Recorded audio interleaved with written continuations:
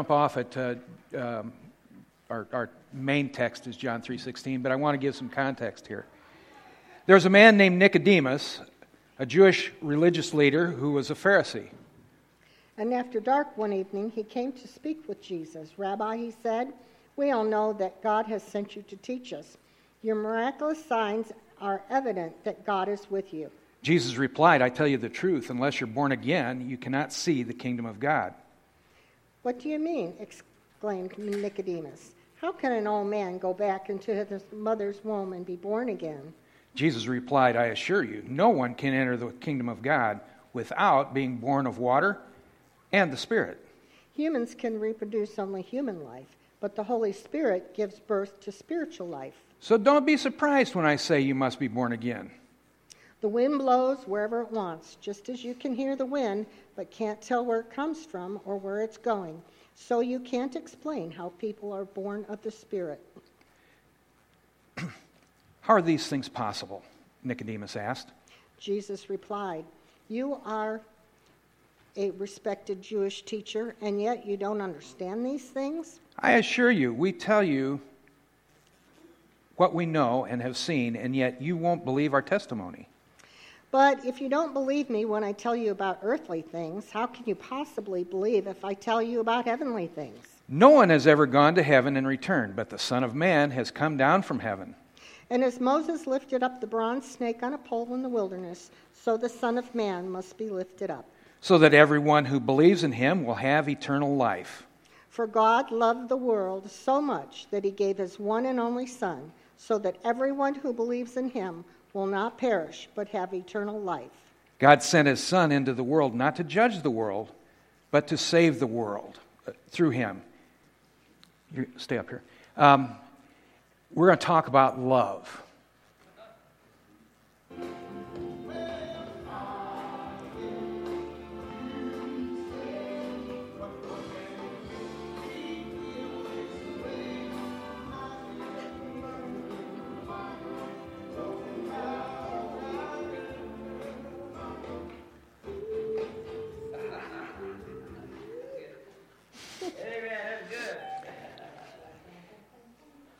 That's going to be in your heads all day long. You know, I don't know if it's still a thing, or if it was a thing when recently, but back in the dark ages when Sarita and I first got together, couples who were going together, we called it going steady, and you give your class ring to her, and she'd wrap Angora around it, or put it on a chain and put it around her neck. My daughter, oldest daughter, when she fell in love with Joel, took one of the lug nuts off his car and put her Angora around it and wore it around her neck. It was love. Everybody had a song.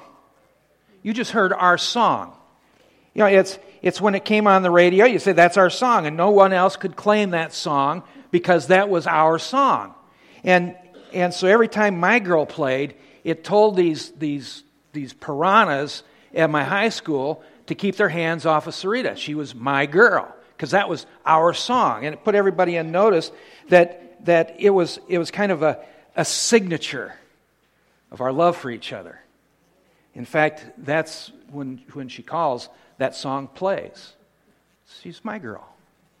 And we're God's kids, because he loves us. Pop singer Tina Turner back in 84. Do you hear that, Benjamin? 84, real music. No, go ahead, you can go now. I just wanted to point you to real music. Tina Turner sang What's Love Got to Do with It? And she called love a secondhand emotion. Elton John, he said if you can feel the love tonight. Wondered if you can feel the love tonight. And Dolly Parton crooned that she would always love you. So songs about love are really not about love at all, but rather about affection. That longing, goosebumpy, sweaty palms emotion. And this love runs hot and cold, and it usually runs cold after a few weeks. And it brings tears of joy, tears of depression, screams of excitement, and disappointment as well. What I'm talking about this morning is a different kind of love. It's not that phileo love, that friendship love. It's the agape love. It's the love that John 3:16 talks about. The love that the Bible speaks about in John 15. John 15, 13, and 14 says, "There is no greater love than to lay down one's life for one's friends. You are my friends if you do what I command." Now there are Bible teachers that mistakenly will translate this or read it as the I care for you so much, Gary, that I'm willing to die for you. That's the truth. I certainly would, but that's not what the Scripture is saying. The Scripture is talking about when you look at the entire 15th chapter, it's talking about Jesus calling those who love Him and are His our friends. And so the reality is that Jesus calls us friends, and we, as His friends, are who He died for. And Jesus did not die for Himself, but He died for us that we might live. And this is evidenced in Romans 5, 6 through 8. It says, "When we were utterly hopeless, Christ came at just the right time and died for us sinners. Now, most people would not be willing to die for an upright person, though someone might perhaps be willing to die for a person who is especially good. But God showed His love, great love for us, by sending Christ to die for us while we were still sinners." In our text today, John 3:16, very familiar. This morning, who would say that this is the first verse of Scripture I ever memorized? Me. That was mine too. It leads me to two observations, and the first is, what does it shows us some very specific things. So the first thing is, what does John 3:16 show us today? And the second thing is, love is the real deal. Love is real, it's genuine, it's authentic. It can't be synthesized, it can't be marginalized. Sometimes it is, but the love of Jesus Christ cannot be. So we've memorized it, we've quoted it all of our lives, but I want to point out what it shows us today. For God so loved the world shows us that He has feelings for people. He has deep, deep feelings for people. And not just the saved. He has feelings for the unsaved as well. He wants to see the unsaved come to Christ. This Fallapalooza, I love that word, I love that name. This Fallapalooza that we're going to do, friends, it isn't about us. It's about us taking the Word of God to the unsaved. That's what love's got to do with it. That's John 3:16 applied in its fullest. We are the world, and we were made in the image of God, and if one cannot truly love others until they love themselves first, is proof of how God loves us. Because it's written. Love's an action word. It's descriptive of what He has done for us.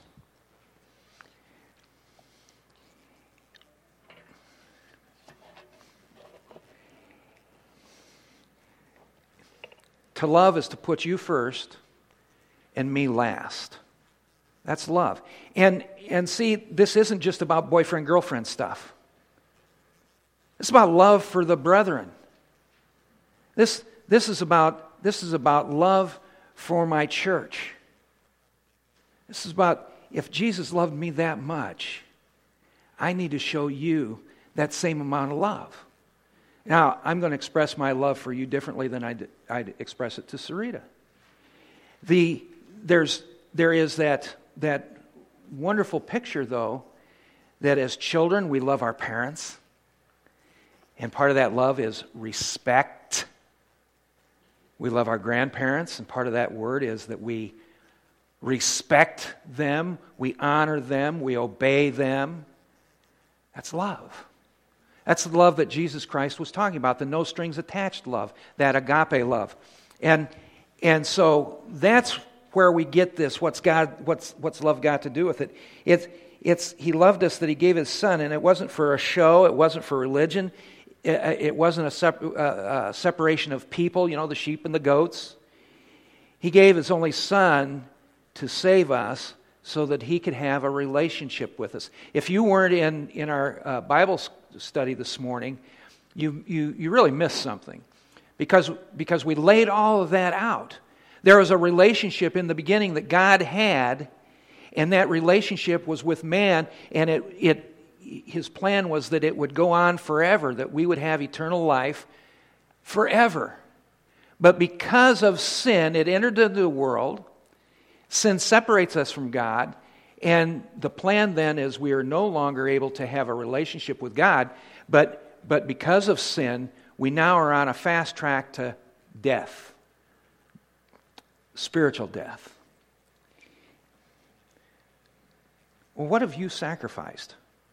You as an individual. What sacrifices have you made for Jesus Christ? And I'm not talking about works, but what have you given up in the name of love? The Bible tells us that love endures all. Love endures everything. But does the love of Jesus Christ really and truly endure? Or have we changed love to mean that our right now needs are met? When things are good, I love you. When things are when you are doing all that I want you to do, I love you.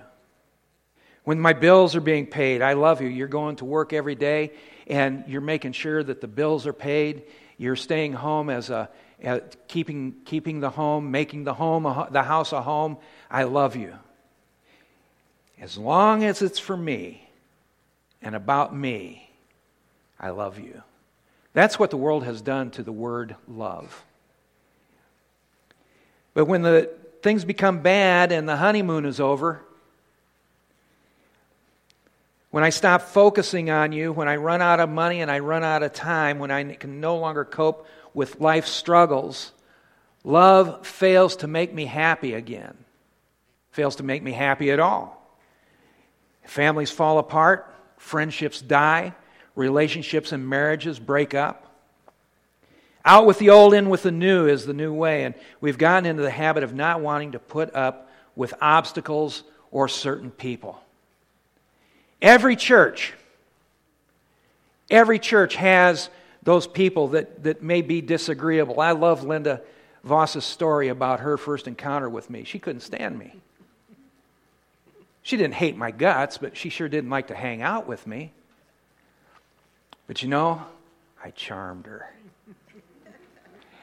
Jesus and the Holy Spirit started working in our lives, and I became a little more palatable. So we're friends. And if I should have to give my life for you, my sister, I would do that. I'd do it for you first. Here's the deal. That's what love is about. That's what Jesus has put down for us. His love is unconditional. Our model, Jesus Christ, for everyday life, won't give up on us. You can give up on me. You can get tired. You can say, I want something new. I want something fresh. I want something that is just wows the crowd and brings them in. We pack this place out. We've got to get a building program to be able to house all the people that are coming. You can do that. But regardless of our behavior, regardless of my sinful behavior, and we all have that. Every single one of us has a sinful behavior. Regardless of that, God hasn't given up on us. Jesus Christ hasn't given up on us. Because His love is unconditional. You say, well, Cain, when he killed Abel, he said, am I my brother's keeper? Yeah, you are, Cain. And we are our brother's keeper. We're supposed to help each other. We're supposed to help keep each other. But love is required for all of that to take place. With love, the homeless are housed. With love, the beggar is fed. The backbiting stops. With love, the addicted are helped. With love, the darkness turns to light. That's what love has to do with it. Well, the second thing, love is real. Love is a real deal. So what does that mean? Well, John 13, 34 through 35 says, "Now I'm giving you a new commandment. Love each other just as I've loved you. You should love each other." Okay. Think about the love of Jesus. Think about what He endured. He endured the cross, but prior to the cross, He endured the trial. Prior to the cross, that kangaroo court wanted to string Him up by the thumbs. Prior to the cross, they stripped Him of His clothes and beat Him and then put on Him a crown of thorns. They mocked Him. Think about what that humiliation must have been. How embarrassed you would be if you were accused of wrongdoing and you never did it, and they drug you out into the courtyard, took your clothes away, and started beating you.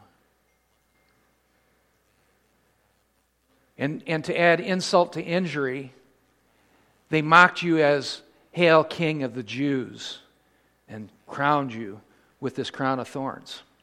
And then, that wasn't enough. They killed Him. So they hung Him on the cross, and not once did He say, "It's not worth it. It's just not worth it." With the love, grace also has come, and by this, grace, faith, and love, through this, we're saved. For God so loved the world comes into play here. He loved us so much that He endured all of that. Never once complaining. Never once saying, "I know that Terry Troth down the road, she is going to be the biggest, and she's not worth it." Never once He said that. All He did was say from the cross, He wrapped His arms around you and me. He said, "I love you, honey. And I'm going to die for you." Jesus came with love for all people. He didn't care what color you are. He didn't care what political persuasion you are. Jesus even died for the Democrats. All backgrounds. He didn't care if you were rich or poor, sick in body or sick in mind. He didn't care if maybe your particular sexual persuasion was of a different nature, and we call it sinful, and it is. But He didn't care about that. He said, "I love you. Don't like what you're doing, but I love you." And He came. He doesn't care if a person is bi, tri, high, or dry. He doesn't care if you've been sprinkled or stuck into the water and held you under until you couldn't breathe anymore, and then drug you up. He didn't care about all of that. He just cared about our hearts willingly coming to Him. Here lies the problem. We're children of we're God's children, and God loves us. The problem is that children don't love or won't love each other back. You know, we fight against each other, trying to tear down others' hopes and dreams. We look down on the poor in spirit. We fight and argue with our brother and sister, bent on doing them harm. Oh, no, that's not what we were doing. We were just trying to educate this poor, unlearned person. Now, from your words, you hurt this person deeply, rather than building them up and loving them through this.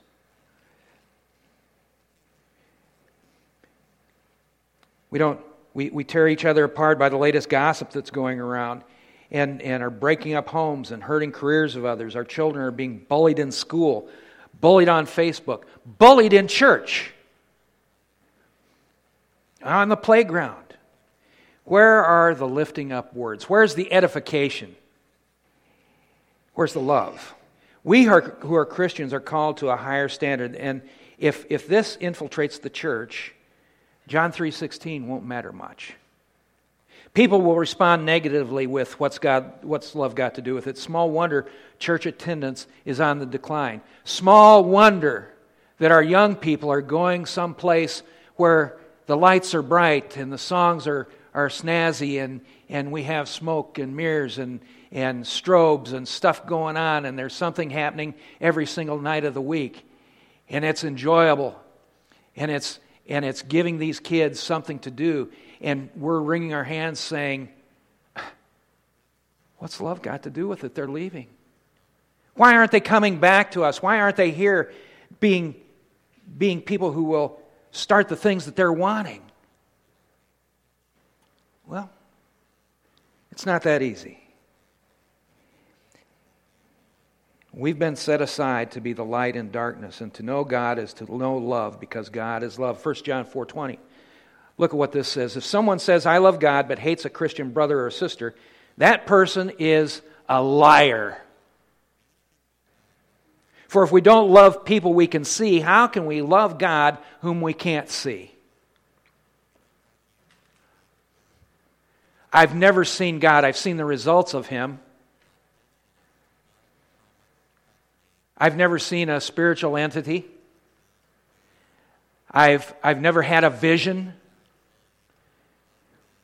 But I know through His Word, and I know through my life, that God is real. I know that God made a difference. And so I say I love God, and yet I'm standing or sitting or whatever I'm doing saying, I don't like that miserable buzzard.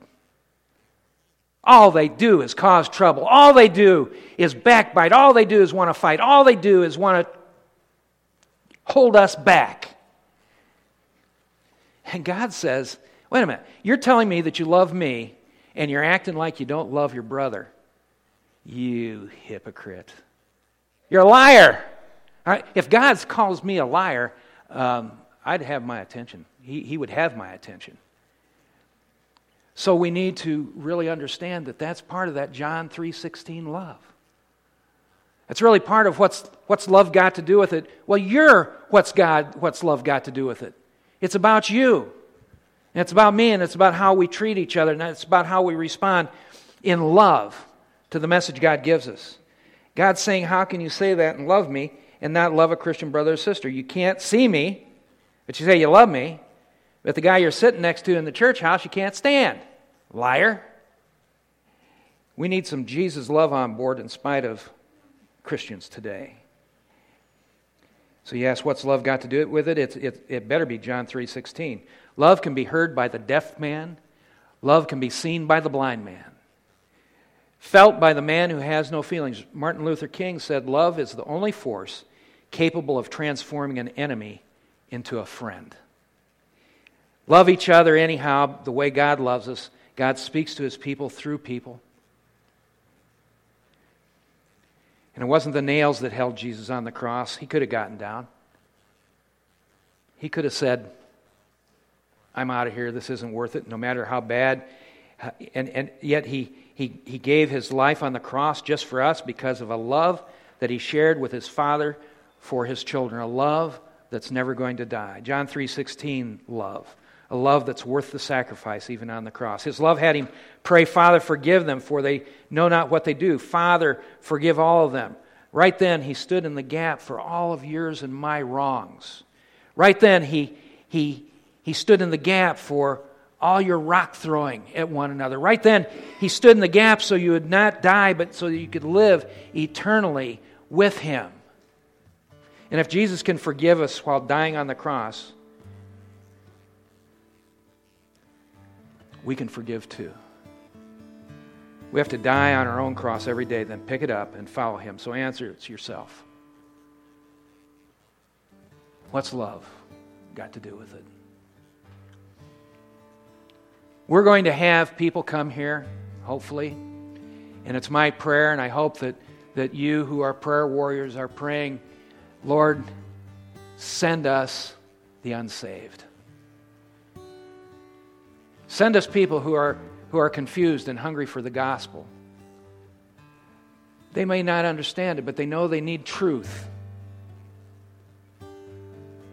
Maybe our Fallapalooza is going to be the thing that brings people to the cross. That's my prayer. And you're going to come in contact with these men and women and kiddos, and this would be the time where they say, you know, friend, I don't understand a word you're saying, but I know there's an emptiness in me. And you respond by saying, Lord Jesus, through the Holy Spirit, speak to this person. And then you look at that individual and say, if you truly want to be saved, if you truly want this relationship that's eternal, if you want it, pray this prayer with me. And the prayer won't save you, my friend, but what your heart is your heart condition, that's what saves you. What your desire is. Lord Jesus, I know I'm a sinner.